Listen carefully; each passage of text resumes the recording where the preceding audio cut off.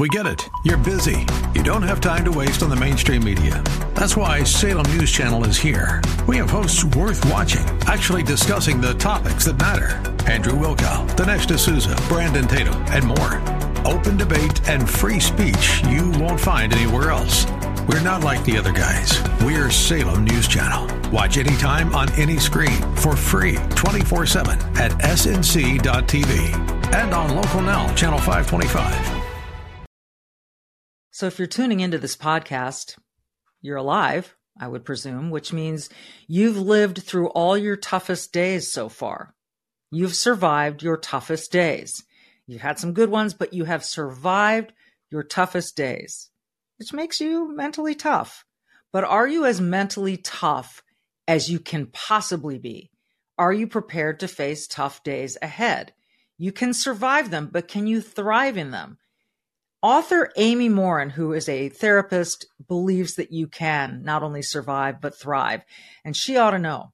She went through the death of her mother, which was sudden, then the death of her young husband, 26-year-old, had a heart attack, and then she was facing another in-law's cancer diagnosis. And she was in a dark place. And she sat down and wrote a list of the 13 things. She didn't start with the number 13 in mind. She just wrote a list of things that mentally tough people don't do. Things they don't do. Not what they do, but what they don't do. And it helped her. And it went viral. And now she's got 6 books. And her most recent is about the 13 things mentally tough couples don't do. She's a fascinating person, and her books are so worth reading. And we're going to get into it with her next. Welcome to the Michelle Tafoya Podcast. Amy Morin, thank you for joining us. I got to ask, why the number 13? Good question. So there was no magic meant to be in the number. I had written a letter to myself on one of the darkest days of my life about what mentally strong people don't do. When I was done, I just happened to have 13 on the list and decided to publish the list after I decided this helps me. Maybe it would help somebody else. I think the number 13 inspired some mystery or intrigue, helped it get shared, got me 50 million views. And it's one of the reasons why I still get to talk about mental strength today. It's so there's no homage to Taylor Swift here or anything like that. There was not. Nope. I am so intrigued by this. The whole way that this started. When people read the introduction to your book, 13 things mentally strong couples don't do. This is one of a number of books that you've written about mental toughness, really. So, but let's start with mental toughness. I think when people think of the mind, they think of emotions, they think of psychology, they think of mentality. How do you separate mental toughness from all the other sort of parts of the heart, soul, brain, mind, and pinpoint what the mental part is? So when I talk about the mental part, I talk about really the thoughts, feelings, and behaviors. They're all part of that. So it's about what you think. We know that we have something like 60,000 thoughts a day. A lot of those thoughts aren't necessarily even true. So part of building mental strength is about recognizing your brain lies to you. You don't have to believe all of your self-doubt. Your brain makes a lot of negative predictions that probably will never come true, but you don't have to believe those things. And then the emotional part is knowing, yeah, I have a lot of control over my emotions. If I am sad, I don't have to stay stuck there. And part of being sad is honoring something that you've lost. So it's healthy to feel those uncomfortable feelings, but you don't have to stay stuck in them when they aren't serving you well. And then the behavioral component is knowing I can do something even though I don't feel like it.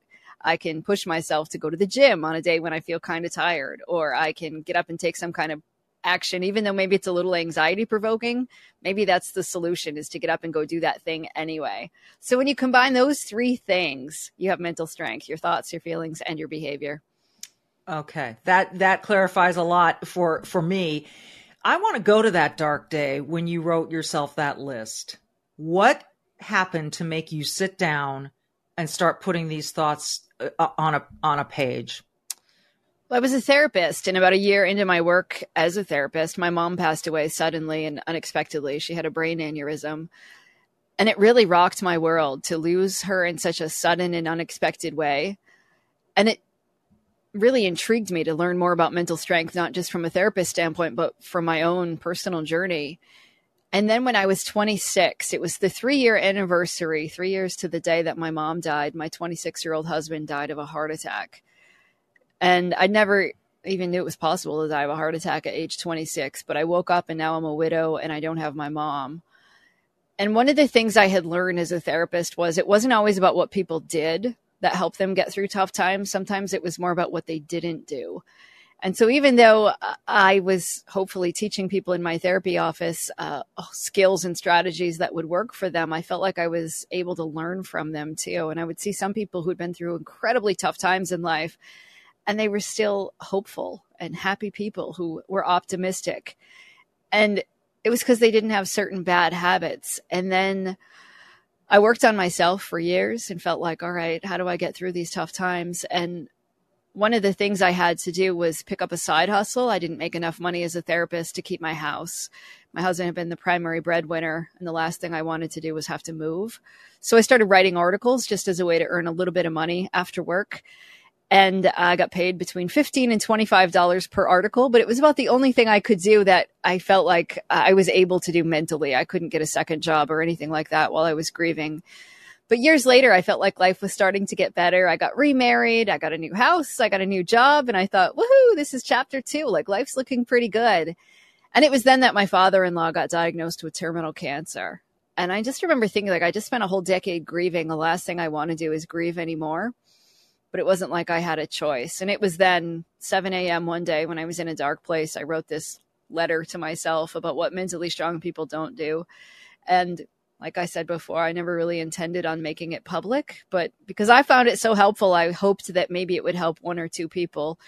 And 50 million people read it, including a literary agent who said you should write a book. And 10 years later, I have 6 books on the shelf, and I still get to talk to people like you about mental strength. It's incredibly cool. I mean, it's out of so much pain, though. And then that's where a lot of greatness comes. People sort of pursuing through their pain. Is there something that mentally tough people have in common when you've either looked at these traits or looked at what people don't do? And certainly in your practice, are mentally tough people differentiated in any other way that you can find sort of a common thread? One common thread would be their ability to accept bad things. And by acceptance, I don't mean like, hey, I'm a victim and these terrible things are going to happen to me, but kind of the opposite. They don't resist that it's happening. People who suffer the most in life tend to spend a lot of time thinking, this isn't fair. It shouldn't have happened to me. I wish it wasn't happening. Why do these terrible things always happen to me? And they're just wishing that like life would suddenly change on a dime or that they could go back and rewind the clock. Whereas people that are mentally tough can say, okay, this happened or it's happening to me, and challenge accepted. I'm going to rise to the occasion. I'm going to push back. I'm going to make this opportunity my best comeback. And they're able to start taking action rather than just sit around and feel like now there's nothing I can do and I'm hopeless and I'm helpless. But you're convinced also that people can change. So if they aren't coming to the party with this ability to accept and understand that life isn't fair, and so you have to deal with the unfairness of it, is kind of the way I look at it. But that if they come to the table without those skills or tools, they can gain them, right? They can hone those abilities.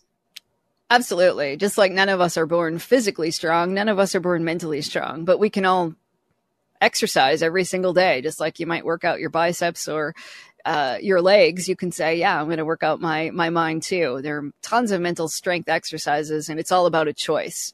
And sometimes people get mental strength and mental health confused. They'll say, well, I have depression, so I can't be mentally strong. But they're two very different things. It's like you could have a physical health issue like high blood pressure, but you could probably still go to the gym and work out to get physically strong. Same can be said, that we all have strategies, things we can do, and choices we can make every single day to grow mentally stronger, no matter what you're dealing with. I think that word choice is so important, that you have agency in the bit, that you, and I am saddened these days by people wanting to protect, whether it's their children, their grandchildren, youth, so much that they insulate them, that they say, oh, I can't stand to see my baby hurt. Therefore, I am going to insulate this child, insulate this person from any that's not how you gain scar tissue, which is absolutely essential to growth, to life, to resilience. So how would you explain to maybe parents or grandparents why they do need to let kids get exposed to these uncomfortable situations? You're absolutely right. Like, life is uncomfortable. You're going to go through hard times. And the best time to let your kid practice their skills is when they're under your roof and you can be there to coach them or pick them up if things don't go well, but then you're their guide. And the study I always go back to is they ask college students, were you ready for college? And like 95% of them said, oh, academically, absolutely, I was ready. But then 60% of them said, but I wasn't emotionally ready. And that was the one thing they wished adults had spent more time teaching them, was emotional skills, because they don't know how to deal with loneliness and frustration and sadness that they're dealing with once they're out of the house. So I think if we just looked at those things as opportunities to let our kids be uncomfortable when they're sad because they didn't get picked for the team or they got rejected, it's hard. It's hard to watch them deal with those things, but it's so important to give them those opportunities to practice. Absolutely.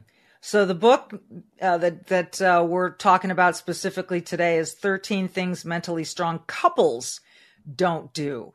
When you go into these and you have your 13, do you like have a favorite child? Do you have one particular chapter that you think, God, this is the money chapter. This is the one that people really need to know? Well, sometimes when I'm writing it, I will expect it to be one chapter that resonates the most. And then people will all talk about a completely different chapter, which kind of surprises me sometimes. So they don't ignore their problems is chapter 1. I think this is crucial. If you've got a problem in the marriage, I guess it's just easier to sweep it under the rug. Is that kind of the thing here, that it might be tougher to deal with it, but that's the right thing to do? Right. A lot of people will say, I don't want to bring it up today because I don't want to make today bad. But if you don't practice being uncomfortable today, it makes like the next week and next year and maybe the next 5 years really uncomfortable, because problems don't go away on their own. They tend to grow. And they get bigger and bigger. And that's when couples later become resentful and angry and even bitter with each other because nothing changed. But I see so many people who will say, well, we're having a good day, so I don't want to ruin the mood and I don't want to bring it up. Mm-hmm. Or my partner's in a bad mood, so it's not a good day to bring this up either. But there's never a perfect time to bring up those problems. Sometimes you just have to say, today's the day and I'm going to do it. The second chapter is they don't keep secrets. Yes, that's that would not be good. Are there any secrets that are worth keeping besides, I'm throwing you a surprise party? Are there any secrets that really you don't need to share? Well, it's important to differentiate between privacy and secrecy. There are a lot of things you can keep private. Might be your social media account is private, or a conversation you have with your friend. You can keep that private too. You don't need to share everything, but secrets are those things that we try to avoid telling our partner because we don't want them to get mad, or we don't want to hurt them, or we don't want them to see us in a different light. And we're going through a lot of hard work trying to make sure that those things don't come to light. Maybe it's something like how much you spent on that dress the other day. Or it's like, you're having private conversations with your ex and you think that it's okay to keep that a secret too, because you don't want to harm their relationship. But those things really erode trust, and they often come to light and they do damage relationships. I'm going to do a few more because I don't want to give away the whole book. There's so many good topics to sink your teeth into.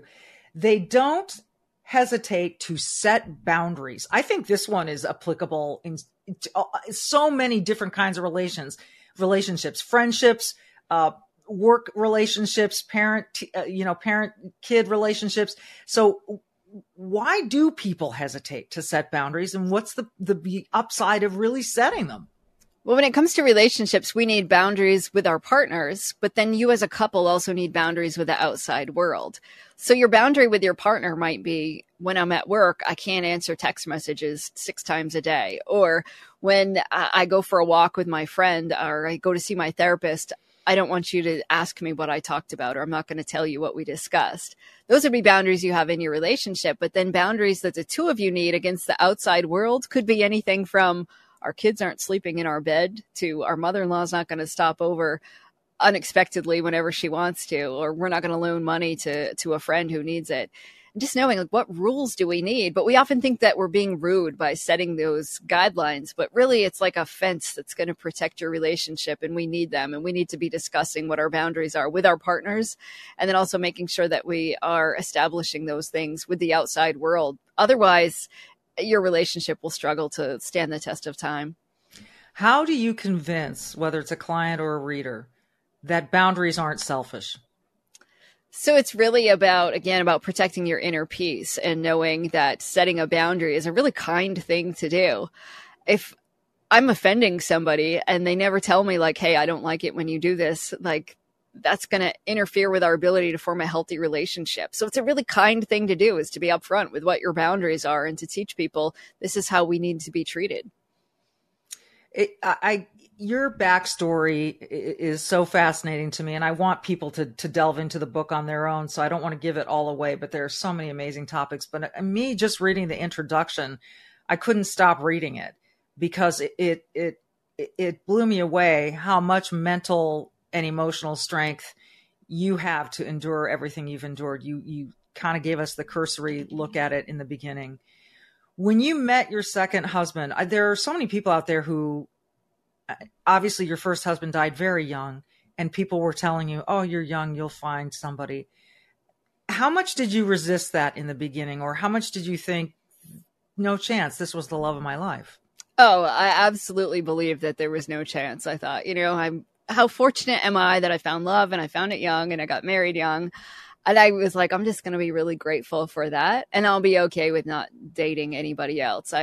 We had been foster parents, and I said I can be a single foster mom, and I really don't need anybody else in my life. I'll be okay, thinking that's how life would move on. And I really didn't want to. Of course, I dealt with all sorts of those emotions too, like it's disloyal to remarry, or I didn't want anybody to think I'm comparing my second husband to my first husband. Even that word second husband just seems really uncomfortable to talk about even to this day.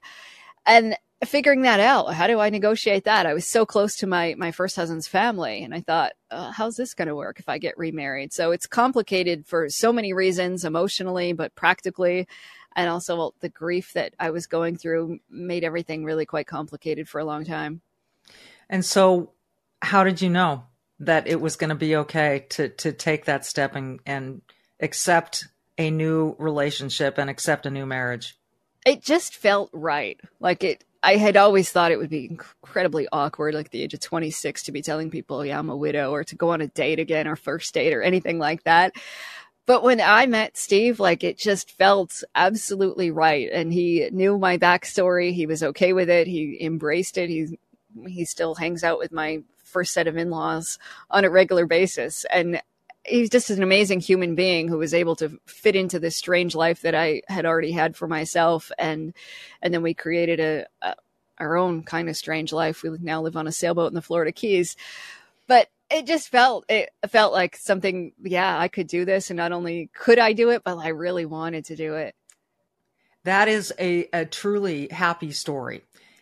Through all the tumult and all the pain and the really, agonizing circumstances that you endured. And it's remarkable. And it's a remarkable statement about your first in-laws as well, that they've accepted Steve into the fold.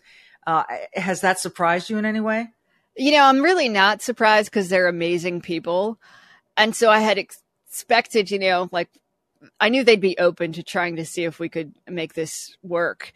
And they were. And I tried to be kind and compassionate when I told them, hey, I'm dating somebody. And when I told them I was getting married, and they were completely like, no, you're our daughter. We embrace you as in our family. And if you find somebody and you get married, that's cool too. So over the years, we've spent holidays with them. We visit them. And it's been, again, even more than I could have dreamed of. It's amazing. And the books are really so worthwhile. I recommend them, because I think we are, I hope we're growing in mental toughness as a society. But I feel in some ways like we've been shy of it. We've been, like I said, people are being coddling. if you are taking in a patient, a client, and you see that they are really sheltered, really haven't been exposed, really are afraid to be mentally tough, how do you get them over that cliff to being confident that they can be their own person? So a couple things. It would just be taking it one very small step at a time. If somebody's terrified of something, the last thing you want to do is put them out there and terrify them even more. But we can often tolerate something on a scale of 1 to 10 at about a 4. So let's do that one little step that would be a 4. That would be kind of scary for you. And then let's take one more little step. And you get them there that way. And to help people see, if you want to be a mentally strong person, how do you get there? You act like one. So what would a mentally strong person be doing right now? Go do those things. And when you start changing your behavior, it changes the way you see yourself. It gives you more confidence. And you say, well, yeah, even though some of these emotions are uncomfortable, I can stand it and I can thrive because of it. Hey, you've lived through all your worst days to this point. You can live through more of them. Amy Morin, 13 things mentally strong couples don't do. I kind of like that. It's normally like, here's what you do. Here's the recipe for success. But here's what you don't do. And I commend you for starting with just yourself and then becoming this, 6-time author. And I'm sure there are going to be more. I think in this wake of the Super Bowl, maybe 13 things mentally strong 49ers fans don't do after losing a heartbreaking Super Bowl. That might, if you could turn that around quick, that could be a bestseller. I think you're right. Amy, thank you so much for joining us. All the best with all of your books. 13 Things Mentally Strong Couples Don't Do. Check out the whole series because there's something for everyone. And even if you think you're already mentally strong, there's no way you can read one of these and go, you know what? You will improve. You will. Amy, thank you. Thank you, Michelle. And as always, I like to say at the end of every podcast, be brave and do good. Be brave would be, look at yourself in the mirror and say, can I be mentally tough? Or be brave enough to say yes, and do good. Go buy one of Amy's books, and we'll see you next time.